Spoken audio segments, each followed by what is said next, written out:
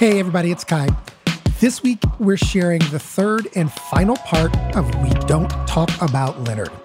If you've been following our feed, you know all about it. It's a 3-part series from our friends at On the Media, who teamed up with ProPublica to investigate the rise of a man named Leonard Leo, who played an outsized role in the conservative takeover of America's courts.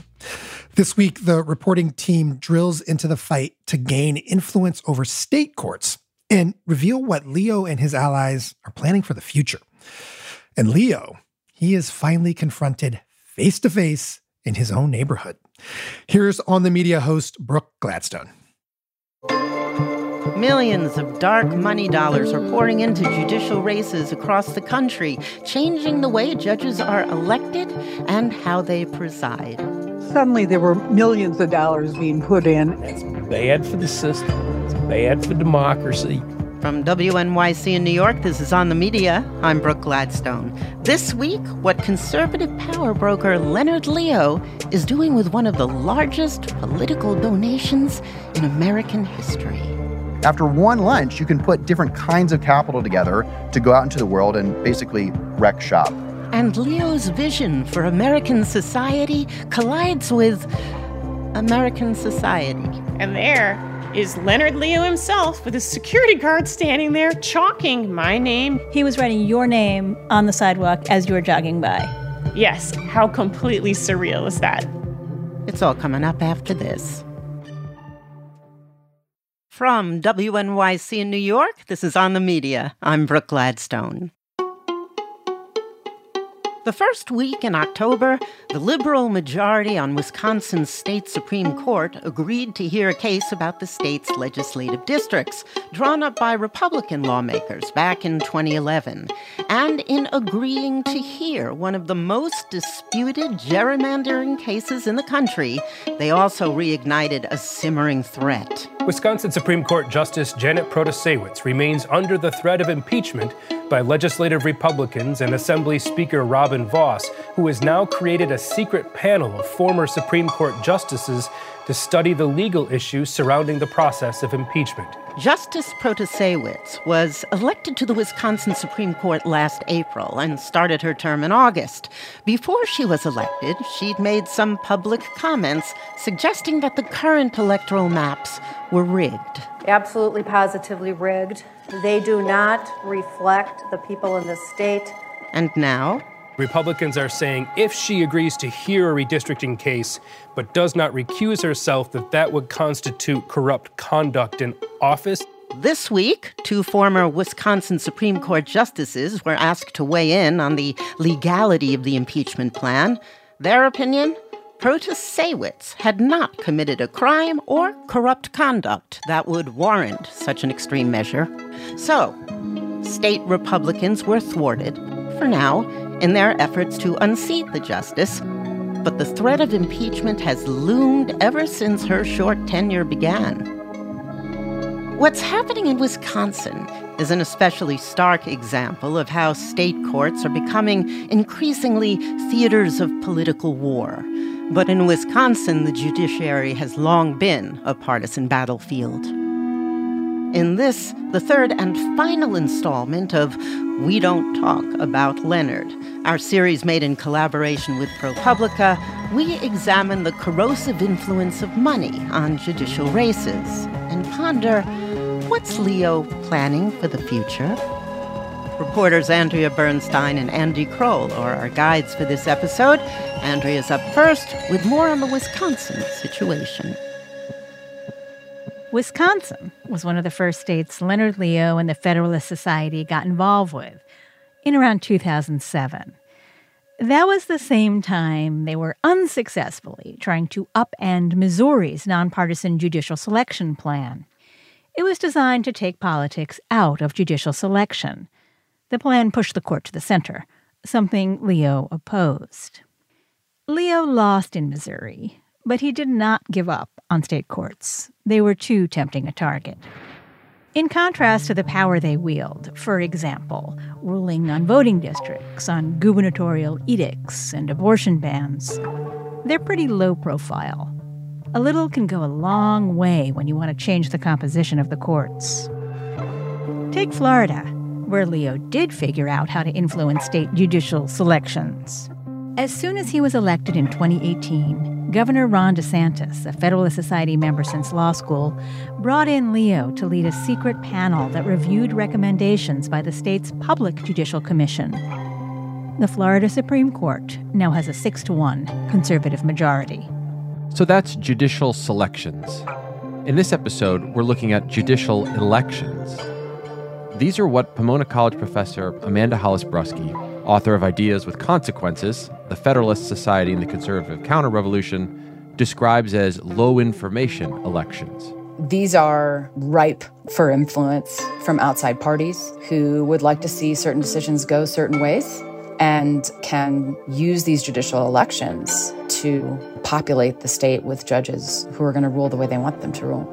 Judicial elections have led to results that have helped erode democracy in some states already. According to a University of Washington study that ranks the health of democracies in individual states, in the last 2 decades, North Carolina and Wisconsin have plummeted from 2 of the highest scoring states to scraping the bottom. Leonard Leo played his part in making that happen. When you have a policy agenda and a policy platform that is not appealing to the majority of Americans, then the courts become a very attractive venue for carrying out your policy agenda. Like on abortion. It's not just policy making through the courts. It's policy making through the courts that then feeds back into the machinery of democracy in ways that favor Republican electoral outcomes. I'm going to describe a recent event, one that looked like a defeat for Leo. And it was, but it was also a victory. Stay with me, you'll see why. The most expensive state Supreme Court race in U.S. history ended the night of April 4th, 2023. At least $51 million were spent, including millions from groups associated with Leo. Because of IRS rules, we won't know how much for years. We may not ever know exactly who gave all that money. But we do know that Leonard Leo personally donated $20,000, the maximum allowable, to the campaign of the conservative candidate, Dan Kelly. Kelly had served once before as a justice, and his opinions fit the profile of the kind of candidate Leo supports: against abortion and same-sex marriage, against restrictions on businesses and gun ownership.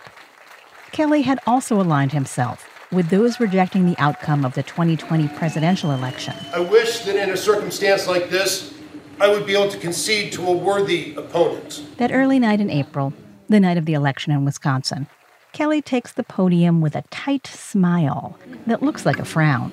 But I do not have a worthy opponent to which I can concede. True that.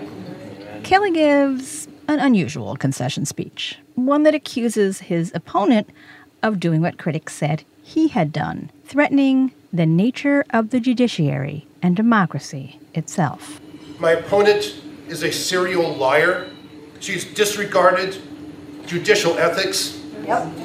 She's demeaned the judiciary with her behavior. And this is the future that we have to look forward to in Wisconsin. No partisan labels were attached to the candidates, but both the Republican and Democratic parties made clear who they were supporting. It was understood that if Kelly won, he would likely join opinions outlawing abortion, uphold political maps that favored Republicans, and possibly rule for the GOP in a case determining the outcome of the 2024 presidential election. And that if his opponent, Janet Protasewicz, won, she would likely do the opposite. Kelly wraps up his speech, sighing and pursing his lips. And I wish Wisconsin the best of luck, because I think it's going to need it. For years, Leo had made a project of Wisconsin in general, and Dan Kelly in particular. It started when Leo and the Federalist Society launched the State Courts Project and metaphorically put a red circle around the state of Wisconsin. The Federalist Society said in its 2007 annual report that Wisconsin faced an election of some consequence.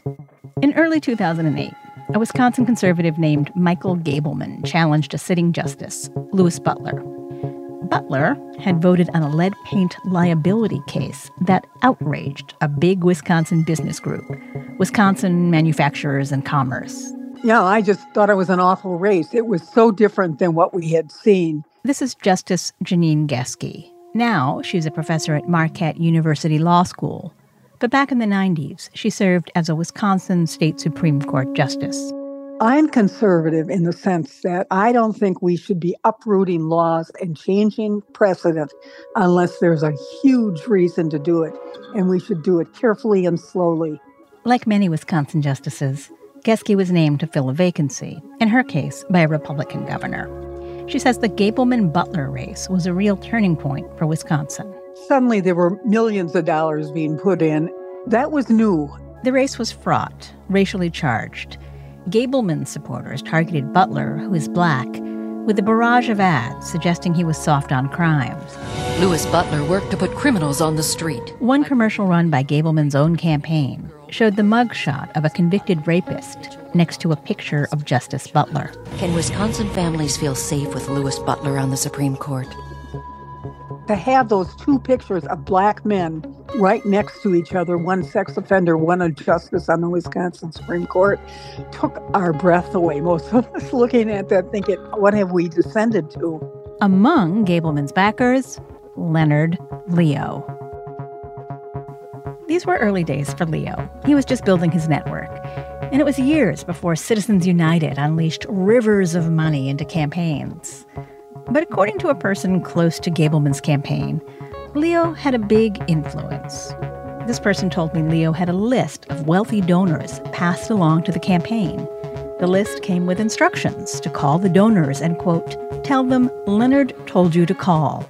Each donor on the list, this person said, gave the maximum. When we asked him about this, Leo declined to comment. Gableman won.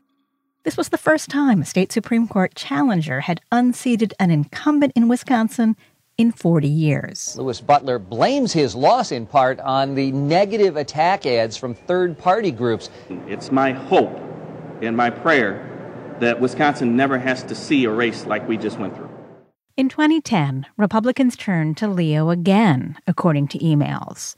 This time, it was to help elect a justice who could back Governor Scott Walker. We've heard it before. Liberal judges letting criminals off on technicalities. Here's an ad from that race for judge. This man had a long criminal history, including beating his wife in front of their 2-year-old daughter. The conservative judge won. Walker stayed in power. Leo declined to comment on his involvement in this race. By this time, Democrats are responding in kind, running their own attack ads. What did David Prosser call one of America's most respected judges? He called her a total. The year after that race, records show, money from Leo-related groups finds its way to Wisconsin. The Judicial Crisis Network, JCN, the dark money group that's been so closely tied to Leo's ambitions, gives hundreds of thousands of dollars to conservative and business groups that spend heavily on Wisconsin court fights. Leo says he doesn't remember this happening. Around this time is when Dan Kelly enters the scene, a graduate of the devoutly Christian Regent University Law School and an attorney for an anti-abortion group and the Republican Party. Kelly becomes president of the Milwaukee Lawyers Chapter of the Federalist Society. He travels to Washington for Federalist Society conferences. He becomes close to Leo and his team. When we asked Leo about this, he said, quote, I have known Dan Kelly for a number of years. In 2016, there's a vacancy on the Wisconsin Supreme Court, and Republican Governor Scott Walker gets to choose who fills out the term. There are 3 finalists, 2 Court of Appeals judges and Kelly, who at the time had never been a judge. Then Leo stepped in and said, it's going to be Dan Kelly, a person familiar with the selection process told me, adding, there is zero question in my mind, the Federalist Society put the hammer down. 2 other Wisconsin Republicans who learned of the intervention at the time confirmed this account to me. Walker told me in a voicemail message that he never discussed judicial appointments with Leonard Leo while he was governor. Leo says he doesn't remember if he urged Walker to appoint Kelly. Kelly did not respond to requests for comment. Dan Kelly gets the job. Thank you, Governor Walker, specifically for the appointment. This is an exceptional honor. In 2017, 2018, 2019, really big money from Leo's Judicial Crisis Network starts to flow into multiple Wisconsin Supreme Court races. Millions of dollars. Some of it ends up in TV ads aimed at swaying Wisconsin voters. Radical out-of-state special interest groups are pouring millions into Wisconsin, trying to buy... JCN did not respond to our questions. Go vote for Justice Daniel Kelly to defend the rule of law in Wisconsin. Daniel Kelly! In April of 2020, it's time for Kelly to run for election for the seat he was given by appointment. It's a complicated political year. Kelly loses. Then he goes to work for the state Republican Party as their attorney. When Trump loses his second run for the presidency, Kelly gets involved in Trump's efforts to overturn the election. Wisconsin's 10 Republican electors secretly met at the Capitol in December 2020, trying to submit false paperwork claiming Donald Trump won Wisconsin instead of Joe Biden. Then Kelly starts running for Supreme Court justice again. He boasts openly about being the conservative candidate who can pull in tens of millions of dollars in money from outside the state. Money that translates to ads. Justice Kelly supports enforcing the rule of law and keeping our communities safe. As a Milwaukee judge, Janet Protasewicz has a long history of letting dangerous criminals off easy. Kelly does pull in the money, including from Leonard Leo. But the candidate backed by the Democrats also raises big bucks. The airwaves are flooded with ads from liberal candidate Janet Protasewicz, who's outspending conservative candidate Daniel Kelly. After the Supreme Court Dobbs decision sent abortion rights to the states, there's a 19th century law banning abortion that could go into effect in Wisconsin. Abortion rights groups and voters rise up. Judge Janet, as she's called, wins handily. Leo's candidate lost twice. But the idea that Leo had all those years ago, that idea is winning. That judges could be a prize for a political party rather than an independent branch of government. Former Justice Janine Geske says it's like the candidates were running to be, quote, super legislators rather than independent arbiters of the facts and the law. Third branch was sort of losing its judicial hat and putting on a legislative hat. They were making legislative decisions, and that's not what they do. And I know that's not what they do, but I think that's what many voters think. Current and former state Supreme Court justices that I spoke with from all around the country are deeply disturbed with the overt partisanship and boatloads of money that was spent in Wisconsin. That's bad for the system. It's bad for democracy. It's a very dangerous path to tread down. This is one of those judges. My name is Bob Orr, and I was the justice on the North Carolina Supreme Court. When he was elected, Orr was the first Republican to serve on the bench in North Carolina for almost a century. He joined the Federalist Society for support. It was kind of a sense of, if you're the underdog, it's us against them. Justice Orr left the North Carolina High Court before Leonard Leo got to work on state Supreme Courts. You can trace Leo's interest in North Carolina through the money that starts coming in around 2012. The Judicial Crisis Network was using the same playbook they were using in Wisconsin. And just like in Wisconsin, JCN was part of a first wave of big outside money and negative ads coming into the state. And so all of a sudden we started seeing these, what I would consider misleading and distortive, sort of traditional political ads we all know in politics. But we'd never seen those in judicial races. Over the next decade, JCN, the group that Leo launched and raised money for, kept sending money to another organization, the Republican State Leadership Committee, or RSLC. Some years, Leo's JCN was RSLC's biggest donor. And that group spent more and more money on state judicial races, staggering amounts, according to the legal institute, the Brennan Center for Justice. Bob Orr says all of this money coming in has had a clear impact. If I don't rule a certain way in certain cases, this is going to come back to really hurt my career. Like Justice Janine Geske in Wisconsin, Justice Orr told me that the rank politics in court races confuses the public about the role of the justice system in civic life, about what judges are supposed to do. The whole confidence in the judiciary is critical in the sense of that's supposed to be the umpire. But if you have no confidence in the courts, then you undermine the whole process. He says that's what the ads are doing.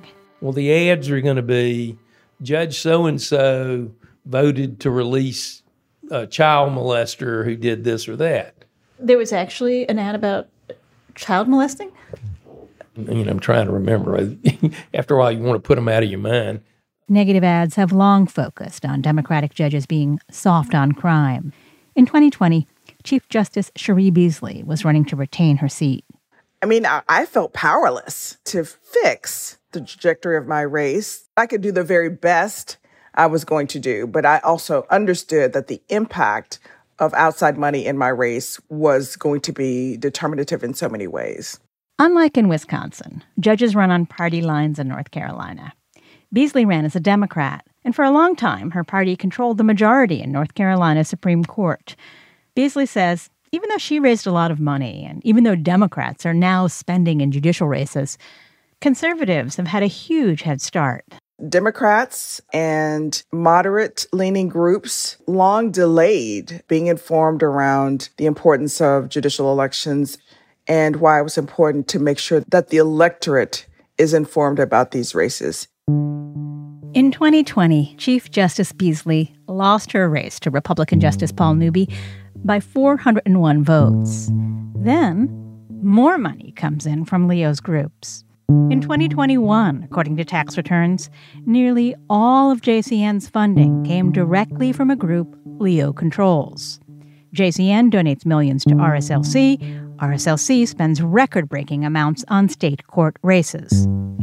In November of 2022, a year that was generally unfavorable to Republicans, RSLC and JCN and Leo win big. The North Carolina court is flipped from 4-3 Democrat to 5-2 Republican. All rise.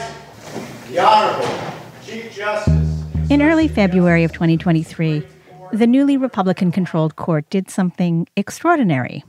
It said it would rehear 2 voting rights cases that the court had decided just 2 months earlier when it was controlled by Democrats. Same court, same facts, same law, different partisan makeup. This is the logical outcome of the court system Leonard Leo helped create. After the first hearing in a windswept plaza between the court and the Capitol, voting rights advocates looked grim, staring at the ground. Good afternoon. My name is Sam Hirsch, Hirsch. I traveled to Raleigh to watch the hearings in the 2 cases, which were held on 2 unusually cold mid-March days. The first to be heard was Harper v. Hall, which just a few months earlier had green-lit electoral maps that more closely reflected the state's roughly even partisan division. The lawyer for the plaintiffs in that case didn't even pretend things had gone well. In the state of North Carolina and in the United States of America, elections are supposed to matter. They're the way that we translate the popular will, the sovereignty of the people, into government power. But if the Supreme Court of North Carolina overrules the Harper decisions from last year, it will be saying to the people of North Carolina that only one election matters, and that's the election for the 7 members of that court. That's not our democratic system. Can you tell us how it felt to be in the court today? Quick.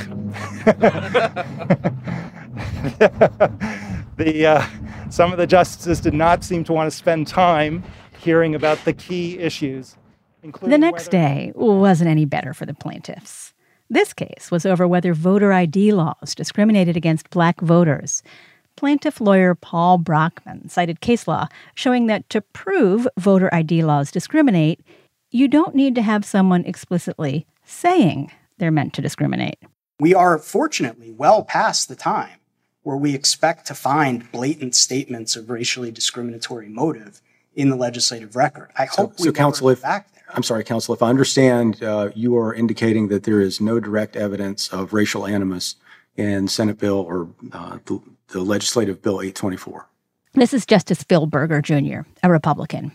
He disregards what Brockman says. He wants the direct evidence.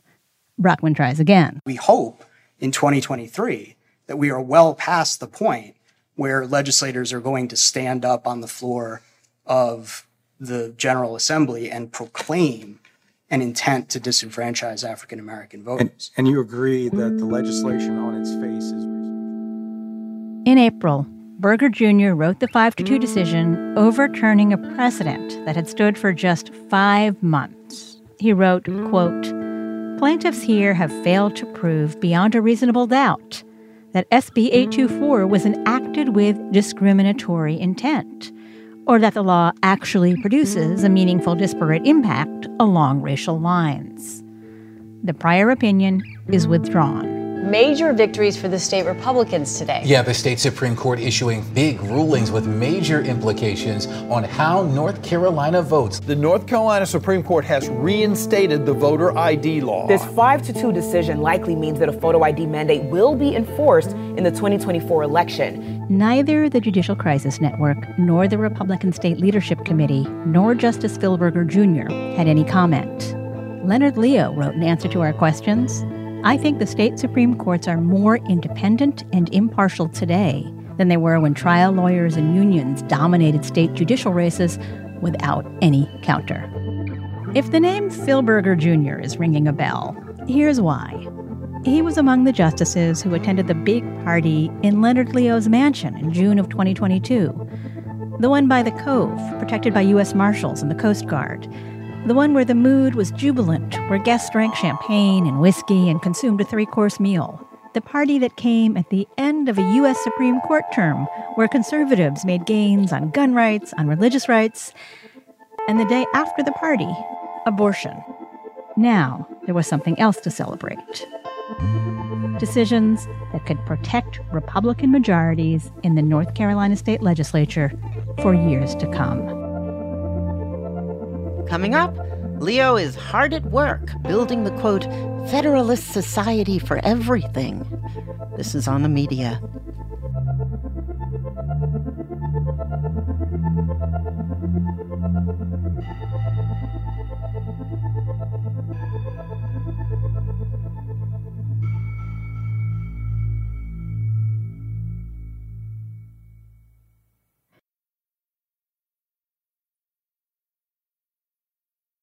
This is On the Media. I'm Brooke Gladstone. You're listening to our investigative collaboration with ProPublica, We Don't Talk About Leonard.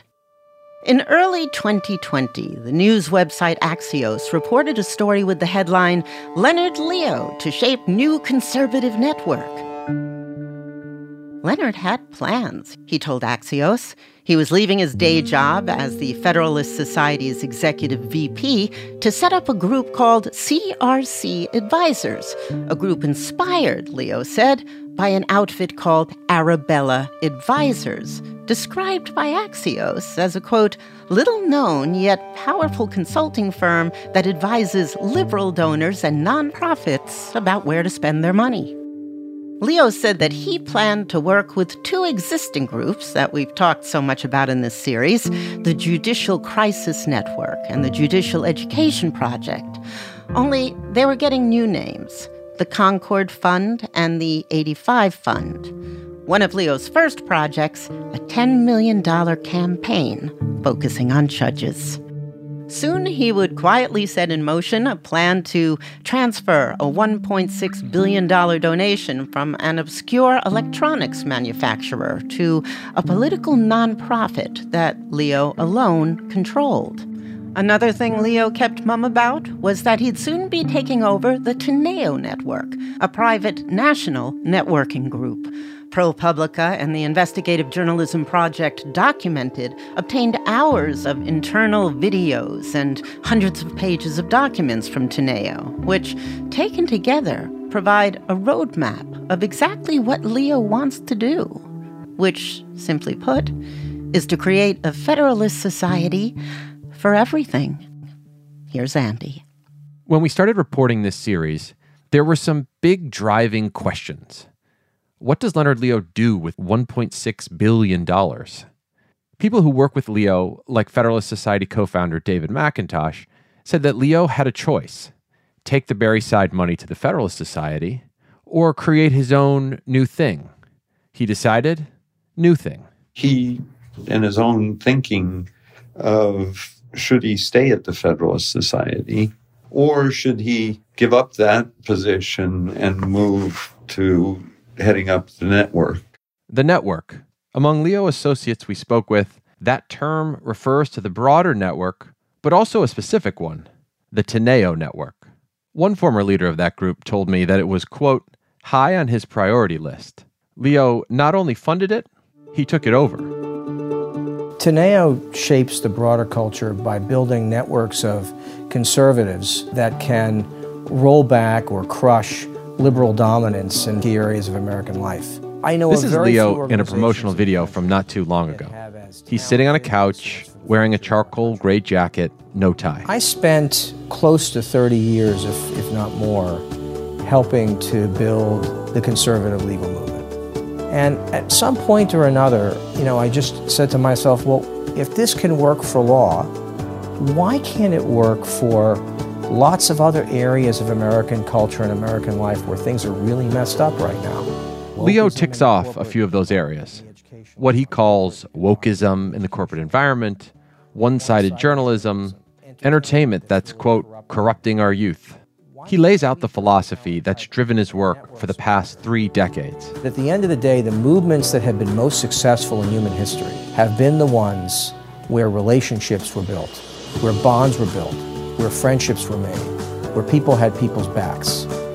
If you can build talent pipelines of people who believe in the ideals around which our country were founded, and you can unite those people in common purpose. We've seen Leo do this, hosting parties, bringing people together, building networks, spotting talent, and making calls on their behalf to high government officials. One person who worked closely with Leo told me, it's not like normal Washington networking, where you get a business card and then add the person to your contacts list. This person, who Leo scouted in law school, told me he'd always make time. He'd see you at an event and come over and say hi. You always knew he was in your corner. Leo, this person said, has a, quote, generational time frame. Those judges he's recommended, quote, he had known some of them for life. Teneo had been around for about a decade before Leo took it over. Its co-founder was a conservative entrepreneur named Evan Baer. There's this one video made late in the Trump administration where Baer explains why he formed the group. He said Leonard Leo was an inspiration. And the secret sauce behind Leonard's work is the following. So there's about 75,000 members of the Federalist Society. Baer says there are about 3,000 people that are in Leo's inner core. And with those people, he is mostly identifying them and recruiting them for either specific roles to serve as judges or to spin up and launch critical projects, often which you would have no idea about. Baer is telling us exactly how it works. Recruit and mentor conservatives and get them in top jobs where they can really have an influence. We have a lot of people in the White House Counsel's Office, State Department, Ag, Pentagon, DOD. They're everywhere, and that's really cool. In 2021, Leo takes over as chair of the board of the Teneo Network. Soon, new members join. Federal judges, an attorney general, a solicitor general, deputy solicitors general. And also people who work for Leo's business, CRC advisors. The leaders of the Republican Attorneys General Association and the Republican State Leadership Committee, top staffers for Republican governors and senators, and a lot of conservative media figures, athletes, academics, venture capitalists, and bankers. All these new members are a diagram of the people that are important to Leo, the leaders he wants to connect with one another to bring about a new era of social change. In one video, Evan Baer explicitly lays out how they want to do this. We think the left gets this right all the time, and we're learning from them. In the video, Baer's wearing a navy polo shirt, standing at a clear plastic podium in front of a couple of potted plants. He wears a watch on each wrist and gesticulates a lot. Consider this case study. Imagine a group of 4 people sitting at the Harvard Club for lunch in Midtown Manhattan, and you have a billionaire hedge funder, you have a film producer, you have a Harvard professor, and a New York Times writer. It's a conspiratorial view of the left. It's Teneo's model. The billionaire says, wouldn't it be cool if middle school kids had free access to sex change therapy paid for by the federal government? Well, the filmmaker says, I'd love to do a documentary on that. It'll be a major motion film. The Harvard professor says we can do studies on that say that's absolutely biologically sound and safe. And the New York Times person says, I'll profile people who feel trapped in the wrong gender. After one lunch, you can put different kinds of capital together to go out into the world and basically wreck shop. Wreck shop. Go to town. That is our approach for how we're trying to advance our ideas. In a statement, Leo told us, Teneo was a network of some of the most intelligent, strategic, and driven people I have ever met or known, spanning across many major professional sectors in American life. Leo added he's excited to, quote, level the playing field in this country for a fairer fight over the direction of public policy, media, and other areas. When the Federalist Society started in the 1980s, it wasn't obvious how powerful it would become. Leo was identifying and promoting talent and making connections for decades before some of his efforts came to fruition. Leaders on the left told me, shame on us. We should have been working on this too. Leo's only been in charge of Teneo for a couple of years. It's hard to see exactly what the group has accomplished. But what we can see, Leo's getting ready to make a move, should the pieces fall into place. Coming up, Leo has moved his family to a coastal mansion in Maine, but it has not been smooth sailing. This is On the Media.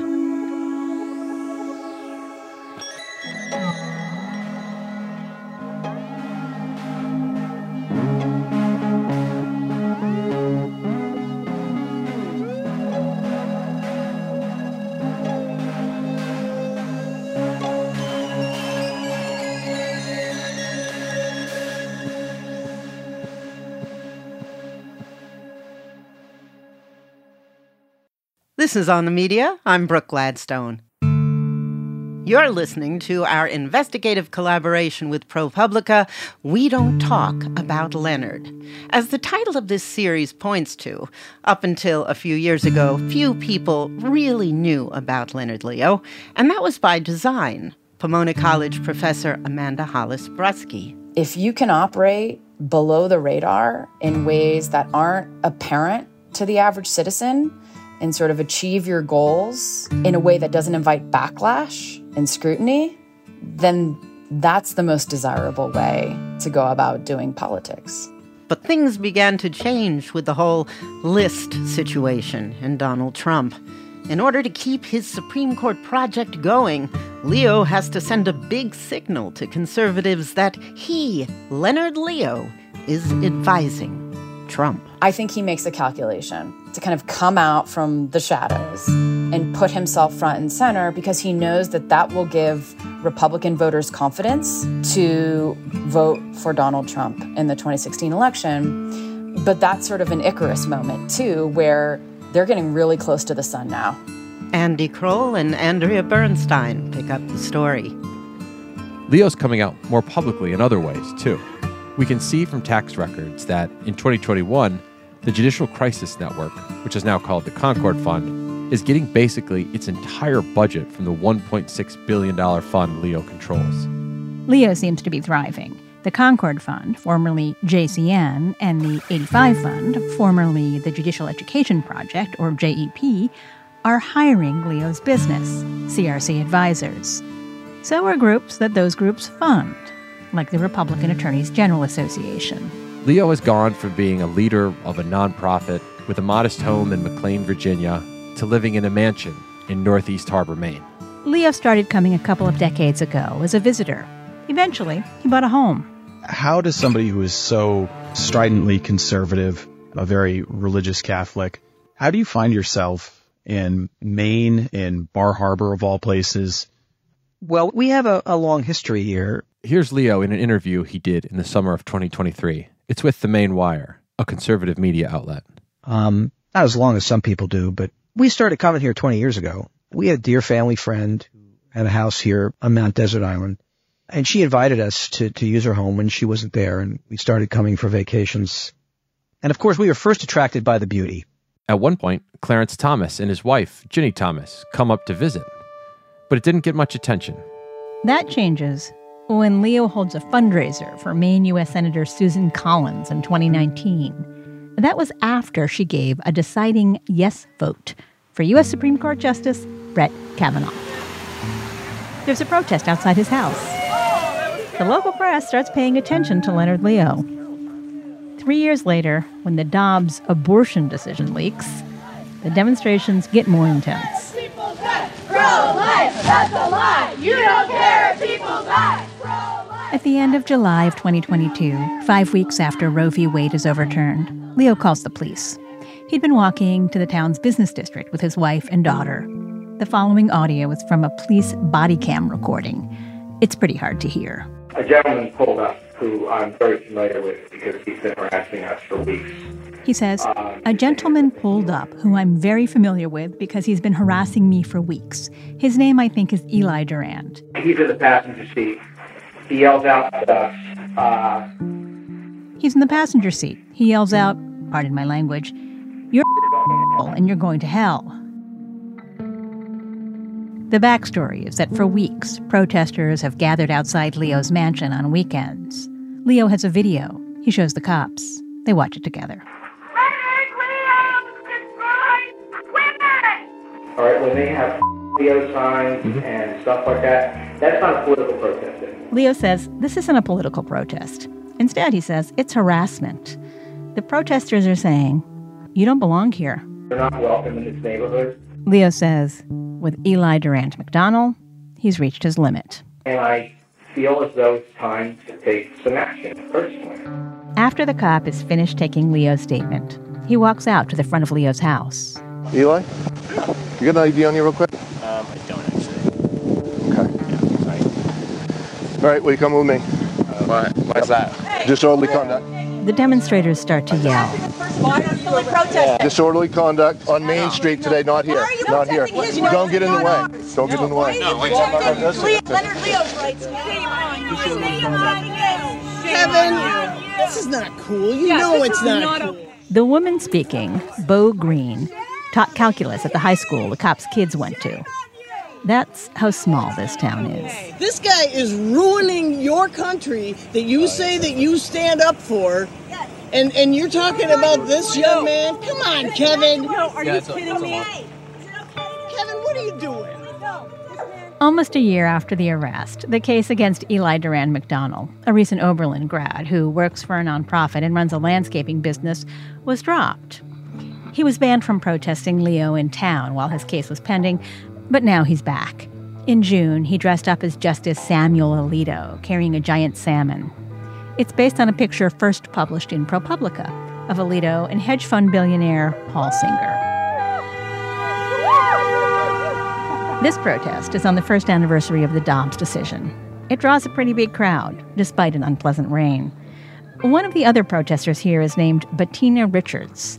She's wearing bright pink cargo pants and carrying a sign that says, "You claim it's not about control, but you're banning birth control. It was always about control." I've definitely talked to him a couple times when he was walking his dog by my front yard, which is really surreal. Richards runs a record company in Chicago and lives on the island for the summers. Just down the road from Leo, where she has a sign that says, "Google Leonard Leo." His neighbor across the street allowed us to hang a pink fist flag across from his house. The flag was on private property, but one day Richards gets a call that Leo's security guard is in the process of tearing it down. So I hopped on my bike and went down there, caught the guy and said, "What are you doing?" She gets to work rehanging the flag. And I was on a ladder repairing the flag because he'd broken the grommets. And the security guard comes back out with Leonard Leo. Leo tells her the flag is offensive. I said, "Well, you have a flag hanging out in front of your house." Leo rotates flags with Catholic iconography. Richard says, "Don't touch my flag." "I'm going to know if you've touched it. I have evidence that you've touched it." And then he said to me, "I will allow it." Leo told us, quote, "The owner of that property came to us some weeks later, stating that whoever put the flag up did not have permission and that the property owner would be taking it down." Richard said another household member had okayed the pink fist flag. It was taken down. That was encounter number 1.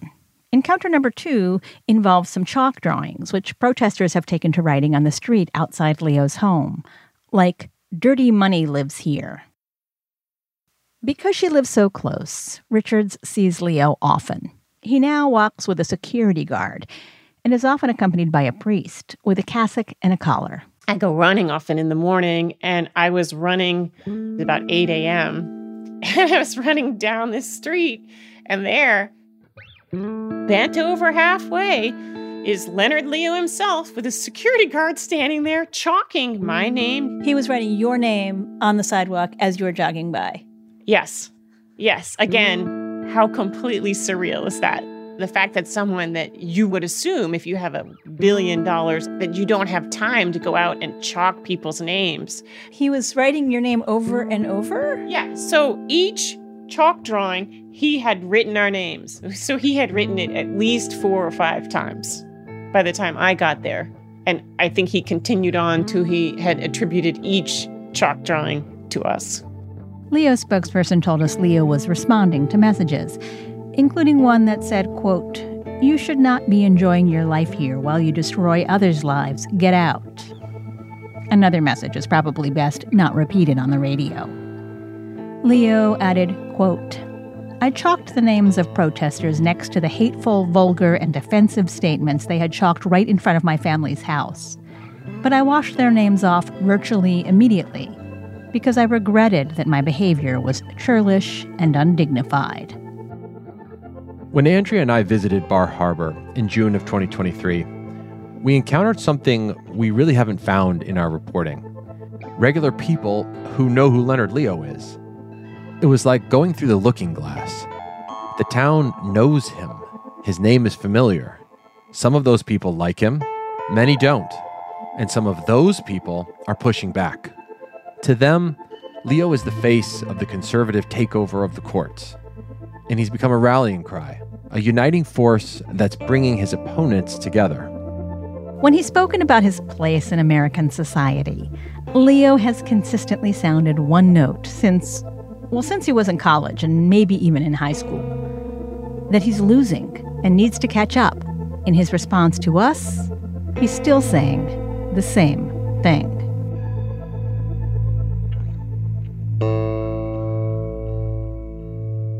So, here we are. As we've heard throughout the series, courts in America are becoming politicized. One person or 7 or 9 can overturn the will of the majority. And if you're in the political minority, but you can control the courts, well, then you can control democracy through an ultra-minoritarian institution. ProPublica's reporting on undisclosed lavish trips and gifts bestowed on Supreme Court justices has provoked a sharp response. Justice Samuel Alito took to the Wall Street Journal editorial page to charge ProPublica with misleading readers, even before the story about him had been published. He didn't dispute any of the facts in his op-ed, nor has he since. Leo says that the exposés were merely, quote, bait for reeling in more dark money from woke billionaires who want to damage the Supreme Court and remake it into one that will disregard the law by rubber stamping their disordered and highly unpopular cultural preferences. Meanwhile, the Democratic-led Senate Judiciary Committee has begun investigating ethical lapses on the High Court, requesting information from Leo and Paul Singer and Robin Arkley. So far, it seems the senators aren't getting through. In August, Politico reported that the District of Columbia's Attorney General was investigating Leo for possibly enriching himself through his network of tax-exempt nonprofit groups. Leo's counsel says Leo has done nothing wrong and will not cooperate with the probe. Leonard Leo hasn't achieved a total victory, but he's made huge strides. And all the while, almost no one was watching.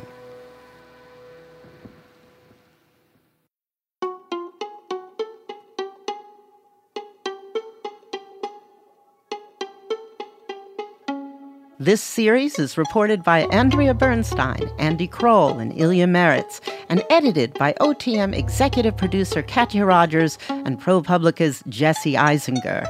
Molly Rosen is the lead producer, with help from Sean Merchant. Jennifer Munson is our technical director. Jared Paul wrote and recorded all the original music, which included Lily Parker on viola and Sophie Baum on violin. Our fact-checkers are Andrea Marks and Hannah Murphy-Winter. Our legal team is Ivan Zimmerman, Lauren Cooperman, Jeremy Kuttner, and Sarah Matthews. If you missed parts 1 and 2 of We Don't Talk About Leonard, you'll find them on the Media feed, wherever you get your podcasts. And you could read much more at our partner site, ProPublica.org. We'd like to say some thank yous to people who helped us report the story, but whose names you won't hear in the show. ProPublica's Eric Umansky, Megan O'Mats, Lynn Dombeck, Doris Burke, Alex Myerjeski, Ken Schwenke, Ruth Talbot, Nick Lanise, Justin Elliott, Josh Kaplan, and Brett Murphy. Also, for our visual production, Nick Schweitzer, Lisa Larson-Walker, Anna Donlin, Alex Bandoni, and Sisiga Mukulu. Ed Pilkington, David Daly, Lisa Graves, and Evan Vorpal of True North Research, Sailor Jones of North Carolina Common Cause, Nick Sergey and the team at Documented, and Becky Harper. And the many, many current and former justices, judges, elected officials, Trump administration appointees, and others who spoke to us confidentially for fear of the consequences to their careers or livelihoods if we use their names and we don't talk about Leonard. Tracy Weber is the managing editor, and Steve Engelberg is the editor-in-chief of ProPublica. Thanks for listening. I'm Andrea Bernstein. And I'm Brooke Gladstone.